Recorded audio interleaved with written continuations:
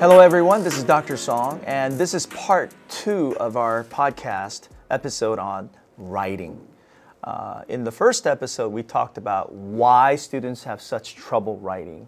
And I think if we could conclude from that episode is that they're not thinking, they're not reading, they're not willing to go through the process, they're not willing to put in the time, and they think that printing everything out on the laser printer the first time they do it is an excellent product just because it looks like a good paper. So today I want to talk about maybe the impact of COVID. We've done fairly well, I would say very well compared to a lot of other schools because we had the LMS and online learning management system during COVID. When other schools and school districts were looking for a solution, we already had the solution and our students were using, and even now we use a lot of digital content and we use the LMS learning management system to communicate with our students much better. But what do you think in general has been the impact of COVID on writing? Spelling and grammar. I think a lot of our now high schoolers were in middle school around COVID. And during that those middle school years, that's a formative time, right? So you're having to really focus on grammar. You're focusing on spelling. You're focusing on vocabulary. You're focusing on how to write.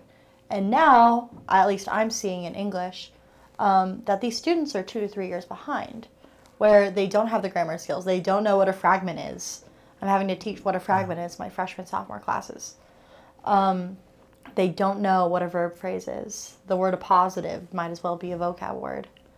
And that's something that I think COVID really had a big impact on, is that ability to really focus on those foundational skills because they're just simply not there. Would you also say that something like math, it's a hard skill, and whether you do it through a screen or not, whether you solve the problems online or not, you could get to the answer to know that if that student knows how to solve a problem. Whereas soft skills like writing and thinking, understanding grammar, or maybe having a different style of writing, those were, and I would say it still is whether if you're using only online to teach, it's going to be a nightmare to teach skills like that.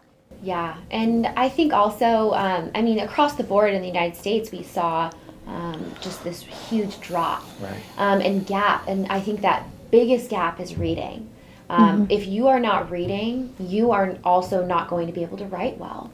And when you just kind of take a hiatus from reading for multiple years during the biggest brain developmental years of your entire life, I mean, that has significant consequences. Yeah. It's not like as if an adult just, it's not the same experience as an adult. And I think that's what a lot of parents also need to understand as well, that, COVID impacts children way differently than adults. Adults, their brains are already formed and developed. You can kick back into that social skills and communication skills.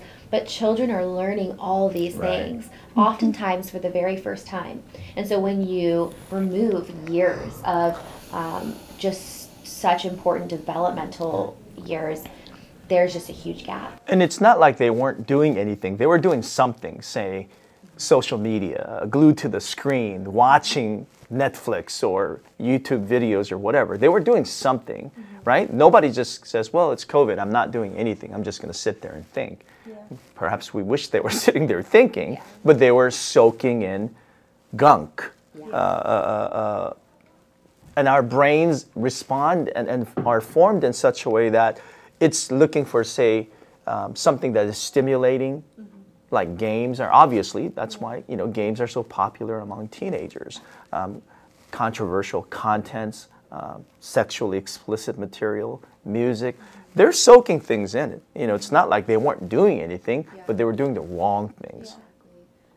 Yeah, and I think that's the addictive piece to it. So even right now, I talk about it all the time, and I'm sure your experience with film is we're seeing this lack of interest for storytelling, especially in film. We just see like blockbuster movies, these heightened movies that are just action all the time, indie films, all these other things that have great writing in them.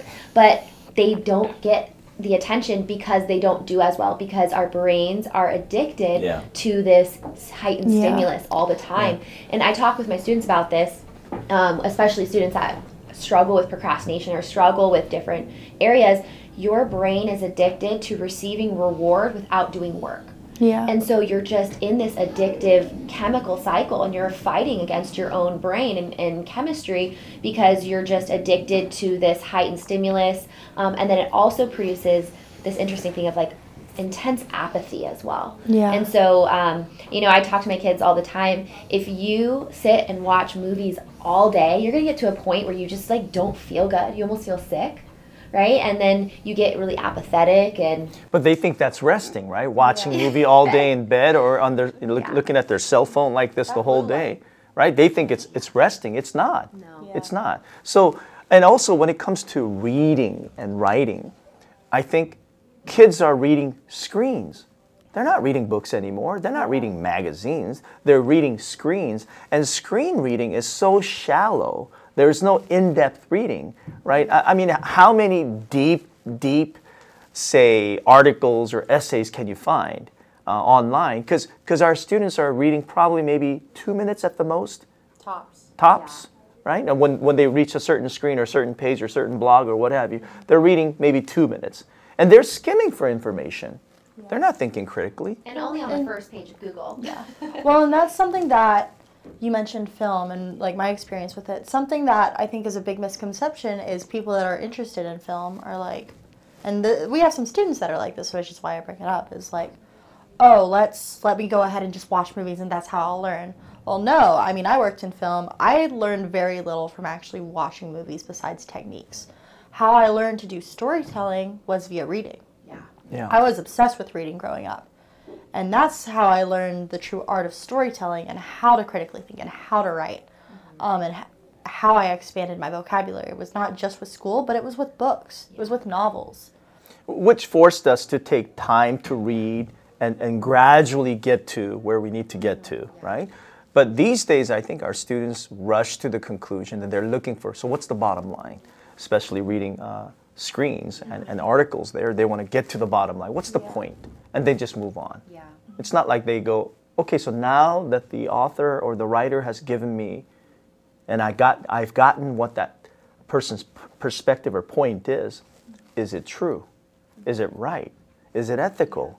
What does the Bible say? How do I feel about it? They don't go through that reflective process. Just flip, and go down to scroll and go to the next article or there's next so screen. many distractions with screen reading. So, you know, we'll remove the physical element of actually turning a page, which is so important.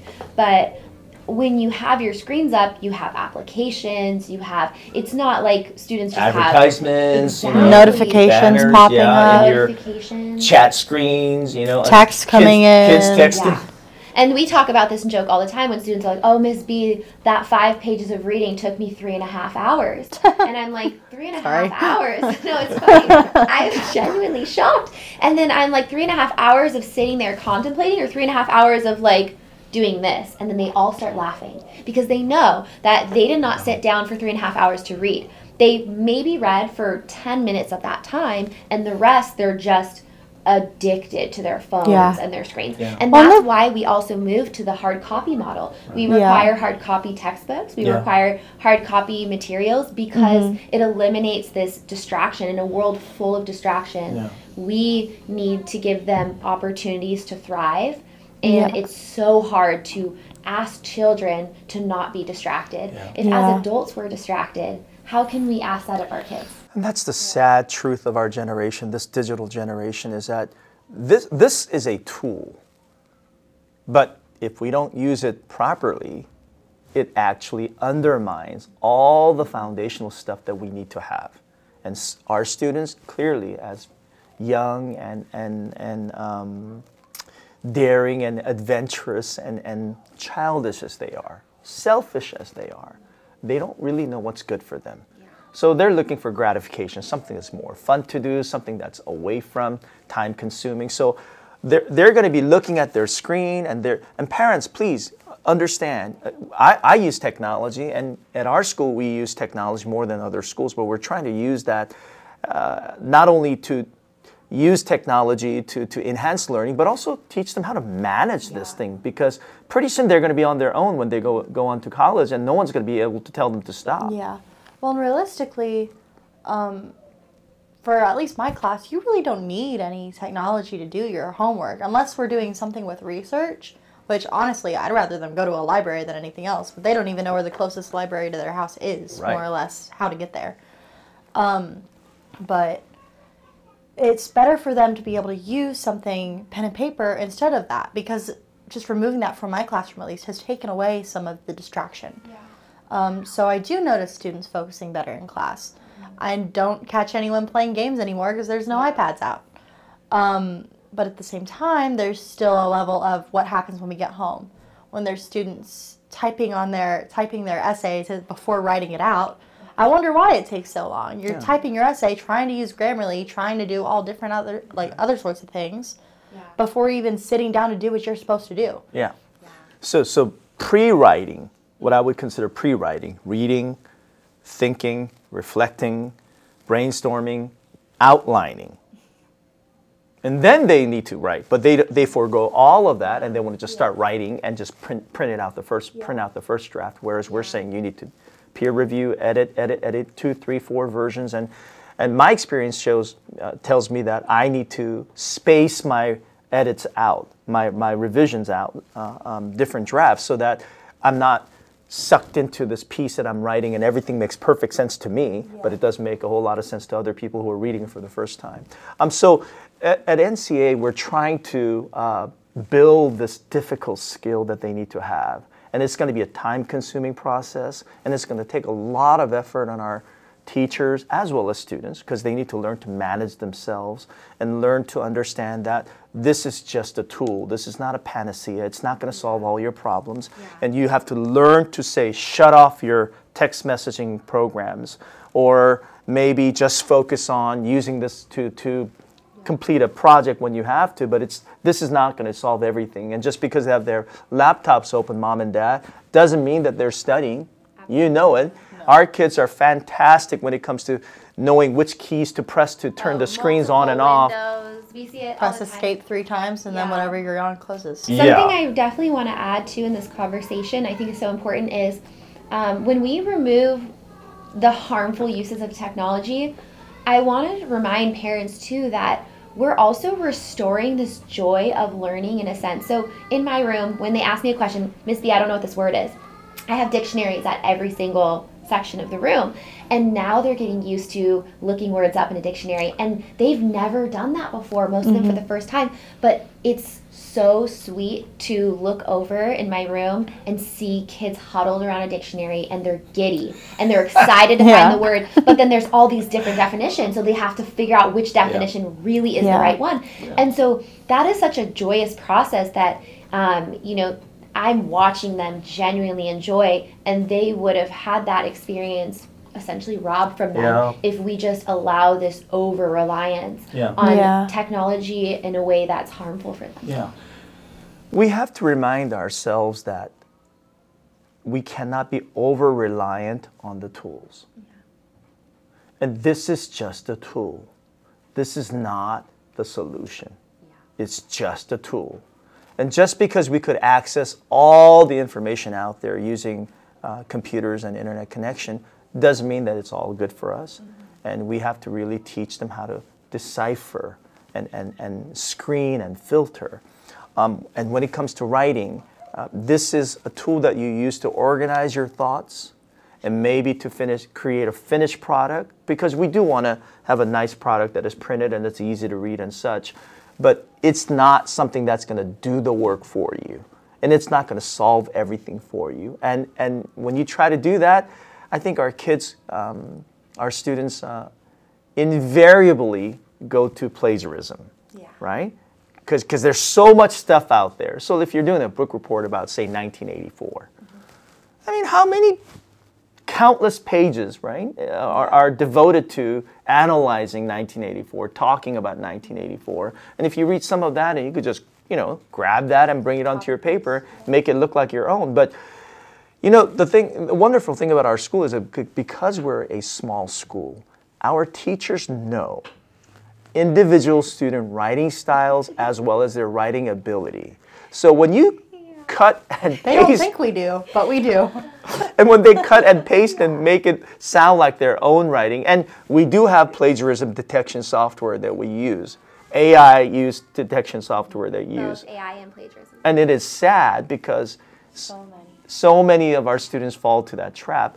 And we forgive and we teach through that process, but when you go to college or in the real world, when you plagiarize, you're done. It's one and done. Yeah, it's unforgiving. Absolutely. Yeah. It's like I had a friend of mine when I was in school that copy pasted lorem ipsum, which is just generalized text for a project, and he got called into the honor council office. Yeah. And was almost expelled his last week of his senior year because he left just that on there, even though it was technically just standardized text. It was still plagiarism because it wasn't his, and colleges don't play with that.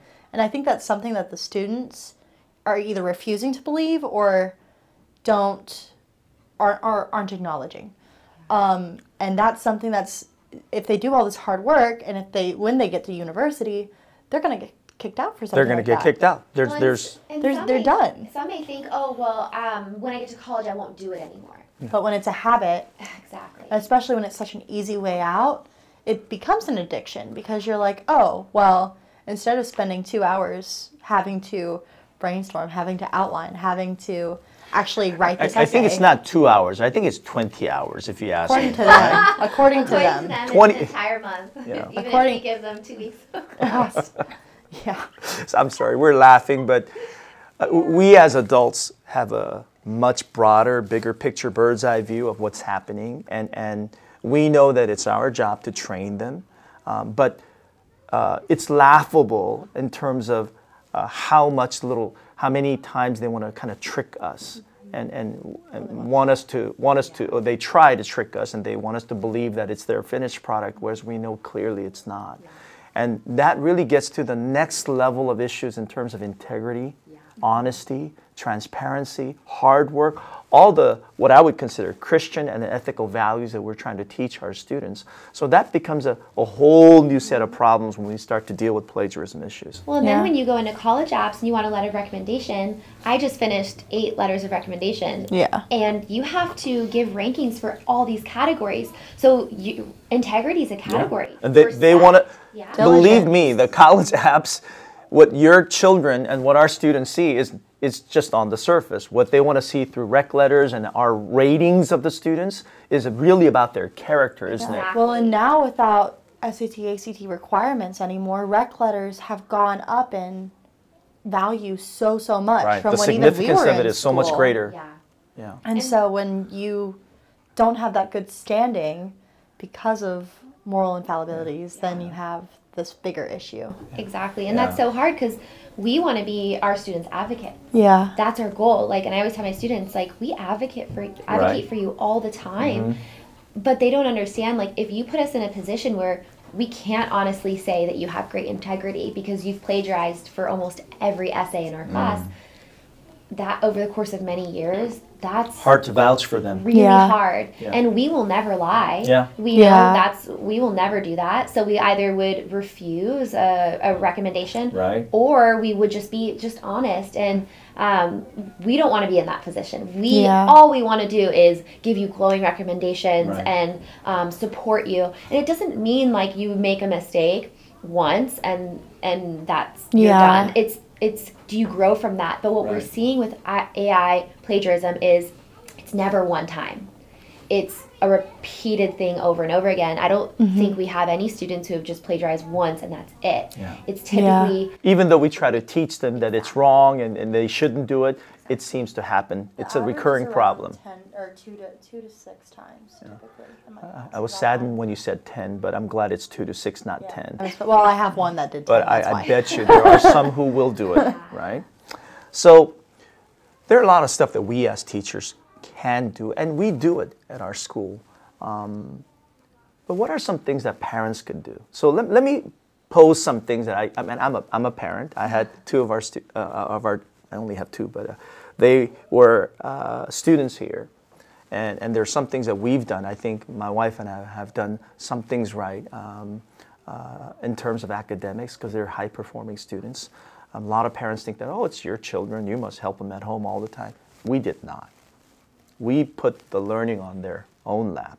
If they had questions and they came and we helped them, but most of the time it's about structure, finding the time and the place and the environment where TVs are shut off and all that. I'm foreshadowing, this is a literary term, I'm foreshadowing all this stuff. But let's talk about things like reduced screen time, cell phones. Put it away. Put it away. We see a difference with students who rely on do the screen time versus don't, and it is astronomical.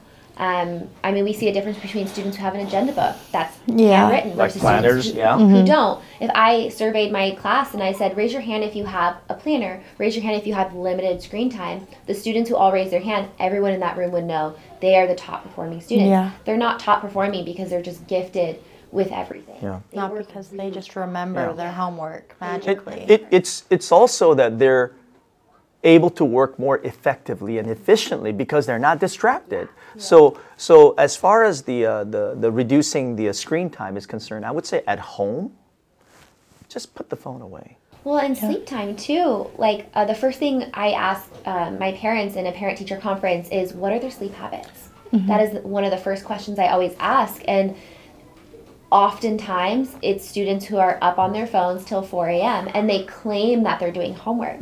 But we all know the homework we're giving our students. I will never give my students 4 hours of homework. No. If it takes 4 hours, that means there's a serious Right, because I think in my opinion, please correct me if I'm wrong, our middle school students are getting about maybe an hour and a half maximum homework. So 4 core subjects, maybe 5, but 4 core subjects, they're usually about 15 to 20 minutes a piece. So when you put it together successively, I think you could handle it within an hour and a half.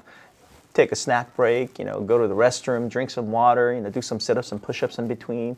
You could do it in 2 hours. I think that's manageable. I think high school, in my opinion, as far as I know, it really shouldn't be more than 3 hours. I could Would it even be 3 hours a night? Well, in their eyes, yes. But now, as it should be, a 5-paragraph essay, in my opinion, should take like 30, 45 minutes and this is because it's a multiple step process, not just you're doing it all in one night. It's But if you do procrastinate and you try to crank out a 5-paragraph essay in one night. A 250-word paragraph shouldn't take 4 hours, but that's what I'm having my freshmen tell me. Exactly. And I'm like, why are 250 words? Yeah. I speak 250 words in 2 minutes. Why are we having such an issue writing that much in such a massive amount of time, at least that you're claiming? So when screen time is taking up a bulk of their time, or even if it's just periodically, it just takes their attention and focus away. So they're not working effectively, they're not working efficiently. So I would strongly suggest talking to your children, parents, about reducing the screen time. If that requires you to take the phone away. Now I know they have chatting programs on the computer too, and that has to be managed as well, but at least just take the phone away, I think, or shutting it off until you finish your work. That kind of conversation is necessary.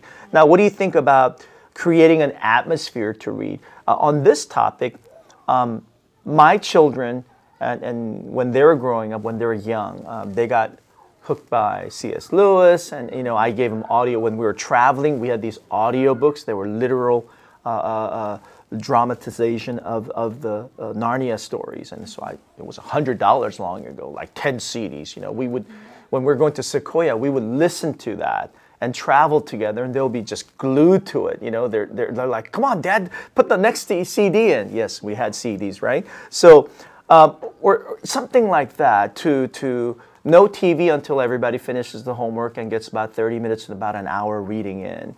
That kind of structure, as soon as, when they're young, is necessary. But even now, I think I could just kind of visualize typical middle school and high school parents' home, which is kids come home, whether they eat or wash up, and then kids go to their room, turn their computer and cell phone on, and they may be sitting at their desk acting or trying to study, but their parents next door in the living room on the screen watching TV. Yeah, well, and that's what the first thing I ask my students when I sit down for a parent-teacher conference is, what is your child's routine when they get home. What do they do? And a lot of times it's, well, I get home, I take a break, I go on my phone, and then I start my homework eventually. And I'm like, that's not a practical use of your time. Now, like, when you get home, take 15, 20 minutes to, like, decompress. But any more than that, and this goes for myself, like, any more than that, I'm not going to do what I need to get done because I'm ready to just not. Yeah, do it now is a phrase I always tell my kids. Yeah, don't do it later, do it now. Yeah. And so I've started implementing with them. I'm like, here's a homework schedule. Take 20 minutes on a subject, then take a 5-minute break. Sure. Do another 20 minutes, switch it so your brain rewires itself. And the research shows that that kind of interval is necessary. Yeah. Because, like, realistically, if you sit down and try to do all your homework in one sitting, it's going to take you longer because the human brain cannot focus that long. Yeah. You have to take those little breaks, but I think where the students struggle, and this is something where parents can really help out, is redirecting and making sure that 5-minute break doesn't turn into a 50-minute break. Right.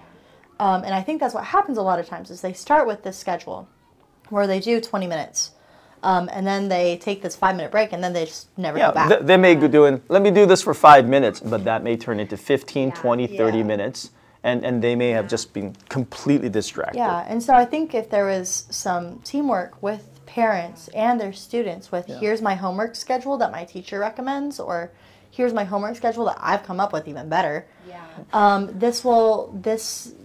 That conjunction between parents and student with that communication will ultimately help not only their writing and their literacy skills, but will also help their grades just as a whole.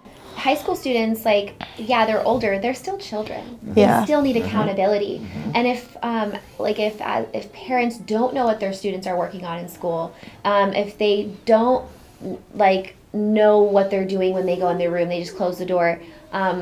If kids' screens are on 4 a.m., like, these are issues. Like, we need to make sure our kids are sleeping consistently. Yeah. And that should not be negotiated. And on that note, even in high school, the sleeping hours, the longer it is better, the longer the better. I think the national average they said for high school kids for proper growth, physical growth, and mental state of mind is 8 to 9 hours. Yeah.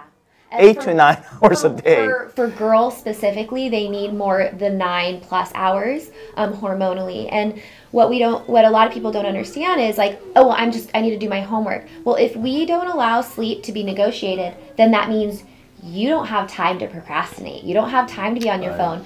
That is a non-negotiable time, and then you read more efficiently. Yeah. I didn't mean to stop you, but this goes into something that Pastor Ted and I talked about in our earlier episode about time management, as well as prioritization. Yeah. I have no trouble with students who want to play games for an hour or two each day.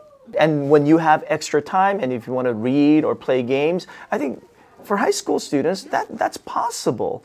That goes into the reward system. Right. That if you're playing games before you finish something, you've rewarded yourself already without doing Don't have the instant gratification. And when the priority gets all mixed up, you can't even stop because it's so addictive. Right? Yeah. So if they could get the work done, do it efficiently and effectively, and if you want to be rewarded with games or social media or I don't know, exercise or sports, perfectly fine. But you have to have the right priorities, and someone has to be the clock keeper. Yeah, and I'm like, well, and it can't be reliant on the student. As much as we would love to say, yes, my student can definitely, like, navigate their own time, and they can have that 5-minute timer and be done, there's always going to be that 5 more minutes. Yeah. There's always going to be, let me finish this before going back. I want parents to understand, too, like, if you're going to bed at 4 o'clock every single day, and then you get up to go to work, and let's say you have a job like being a lawyer, and you need to read. Yeah. Our students say the same thing. I'm reading the same sentence over and over again, but I don't know what I'm reading. It's not because they don't know how to read. It's because they're fatigued. And, imagine if as adults we went into our workplace with only a couple hours of sleep. Are we going to do our job well? Yeah. And being a student is the kid's job. Yeah. And so if they're not doing their job well, a lot of times they are really sleep deprived, and they will use homework as the reason. Yeah, that's the excuse I hear is I didn't get enough sleep because I spent 7 hours, 8 hours on homework. I'm like, how? My homework was 1 chapter of reading. Yeah. My homework was 250 words of a paragraph.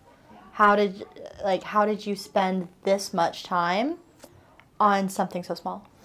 I'm going to say something. I know that I'm going to talk about the past. And this might not work with you ladies.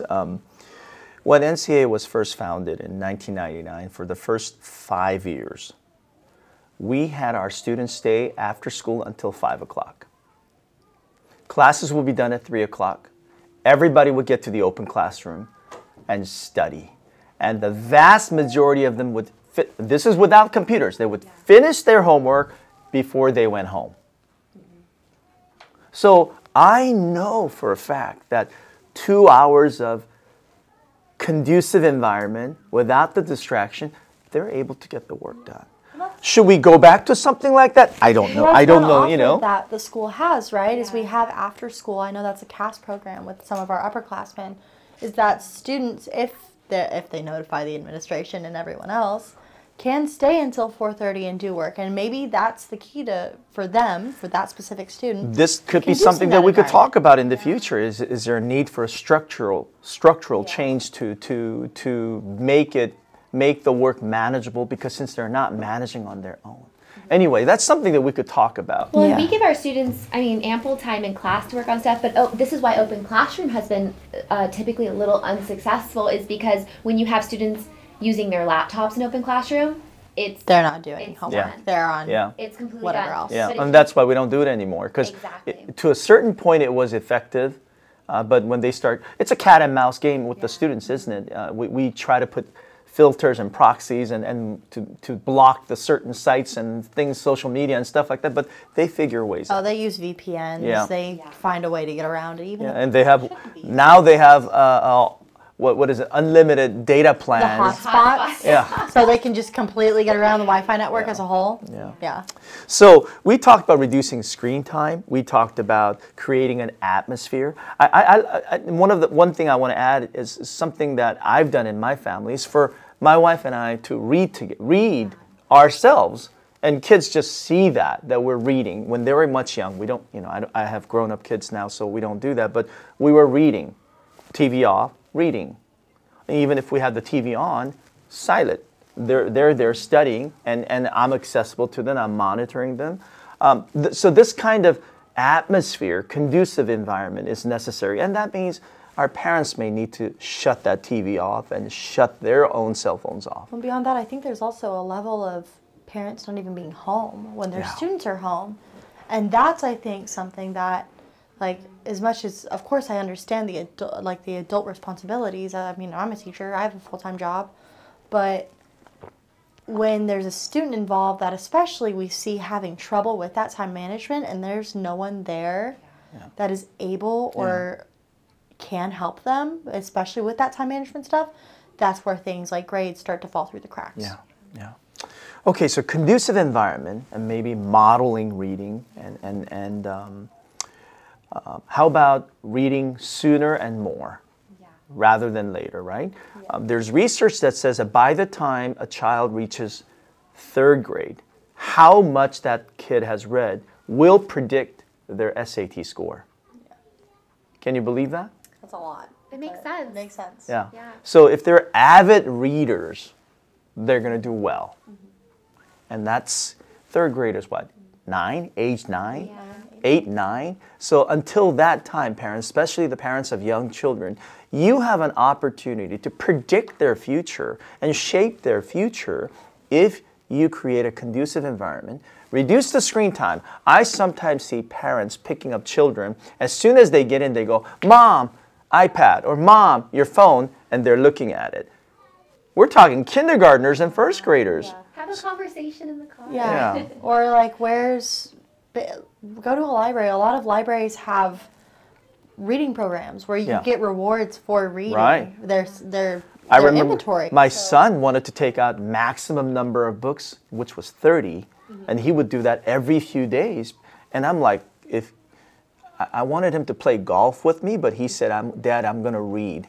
And I was sad, didn't buy that. But sure, I don't have 30 books to offer him every single day, so he would go to the local library and get as many books as possible, especially for my son related to bugs, like insects, and he was fascinated by that side of the material and the topic. But he read. Well, I think there has to be this balance, right, with the students. Is like, it can't just be okay, you need to manage your time now. It's how do we balance homework? And I'm also a coach, so how do I be an athlete? How do I keep reading? How do I work on expanding my literacy outside of homework? Well, that's a good point, because student life is not about just being a nerd and just getting, good marks at school. There's a joy of participating in sports, maybe pursuing extracurriculars, service component that we promote at our school. There's so many other things about so-called student life. And we're somehow, maybe because we're a college prep school, some kids may be using that, I got to focus on studies, but behind the screen, they may really not be doing the studies. Yeah, well, that's another way that parents can support, is by encouraging their kids not just to solely study.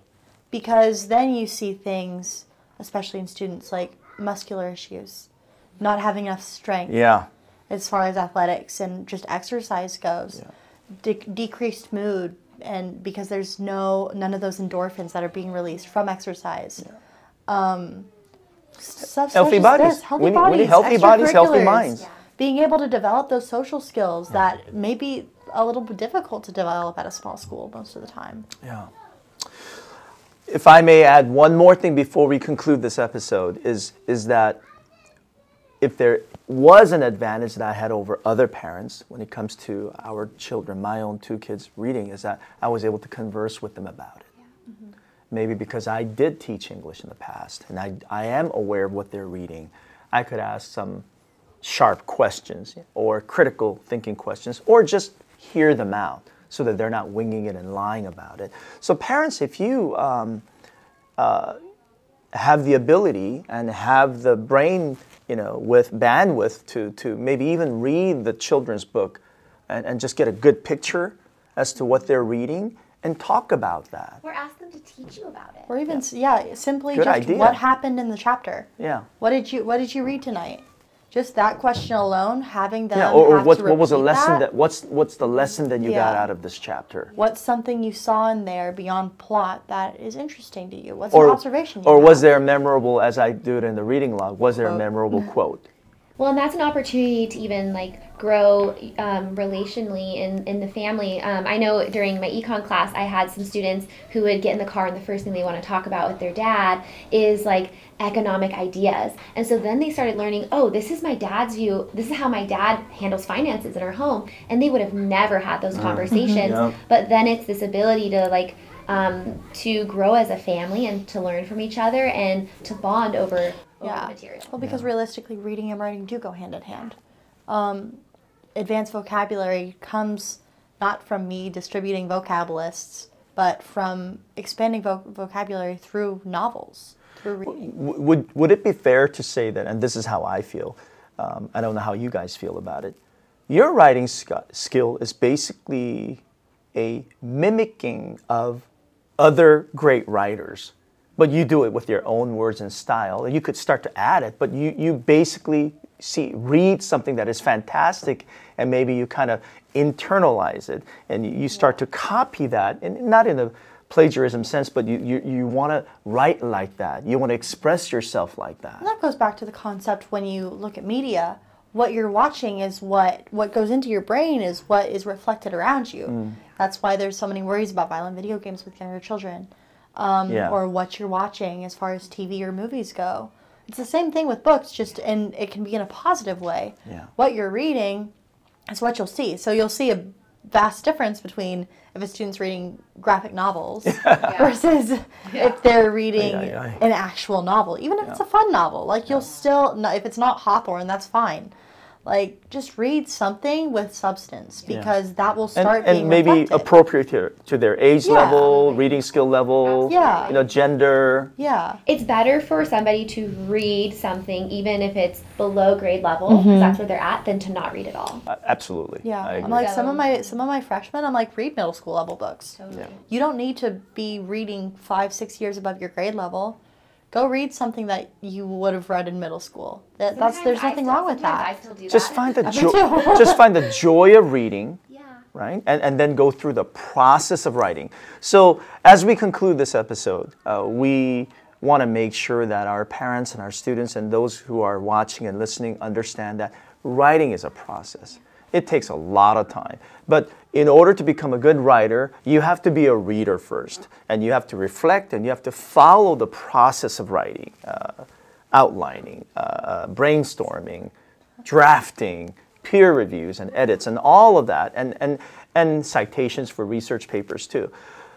And clearly our students in this generation are not reading as much as they should or the previous generations have. So we have to create a conducive environment. And parents, we have to work together, family and school together, to create an environment and a structure where distractions are put aside as much as we can, and technology is harnessed so that we could use it as a tool to access information and produce the final product. But ultimately, it's about what's between the ears, right? It's ultimately what's here. That we have to use our brain to acquire information, process information, and take our position, and then to articulate it via our writing or through, in the IB's case, a lot of presentations. So I want to thank the two ladies who are here. They're doing the bulk of the work when it comes to our NCA high school students learning how to write, learning how to think, learning how to reflect on these processes, and so that they can become much better communicators and problem solvers in the future. But we really need the partnership of our parents. Absolutely. And we also need our students to buy into this program. They can't just constantly buck at it and argue and complain. They have to understand that we're their coaches, we're on their side. We're cheerleading for them, but they have to go through the hard discipline of learning how to read, setting things aside, distractions aside, and learning how to write well. I know I sound like a broken record player because we talk about this all the time. So I want to thank Ms. Johnston and Ms. Bafana for joining me for this episode on writing. And I'm sure I'll have you guys for the future for other kinds of talks, maybe your personal stories as well as our own experiences in life in terms of education and why we're here and what our mission is. I think those are very important for everyone to learn about. But thank you very much for being with us, and thank you, ladies, for being part of this episode. And we hope that all of our parents and students and listeners and viewers would learn from this process and understand that this is really for the good of our students. And this is the tough medicine that they have to take, but we're here to support their journey. So thank you very much for listening and watching.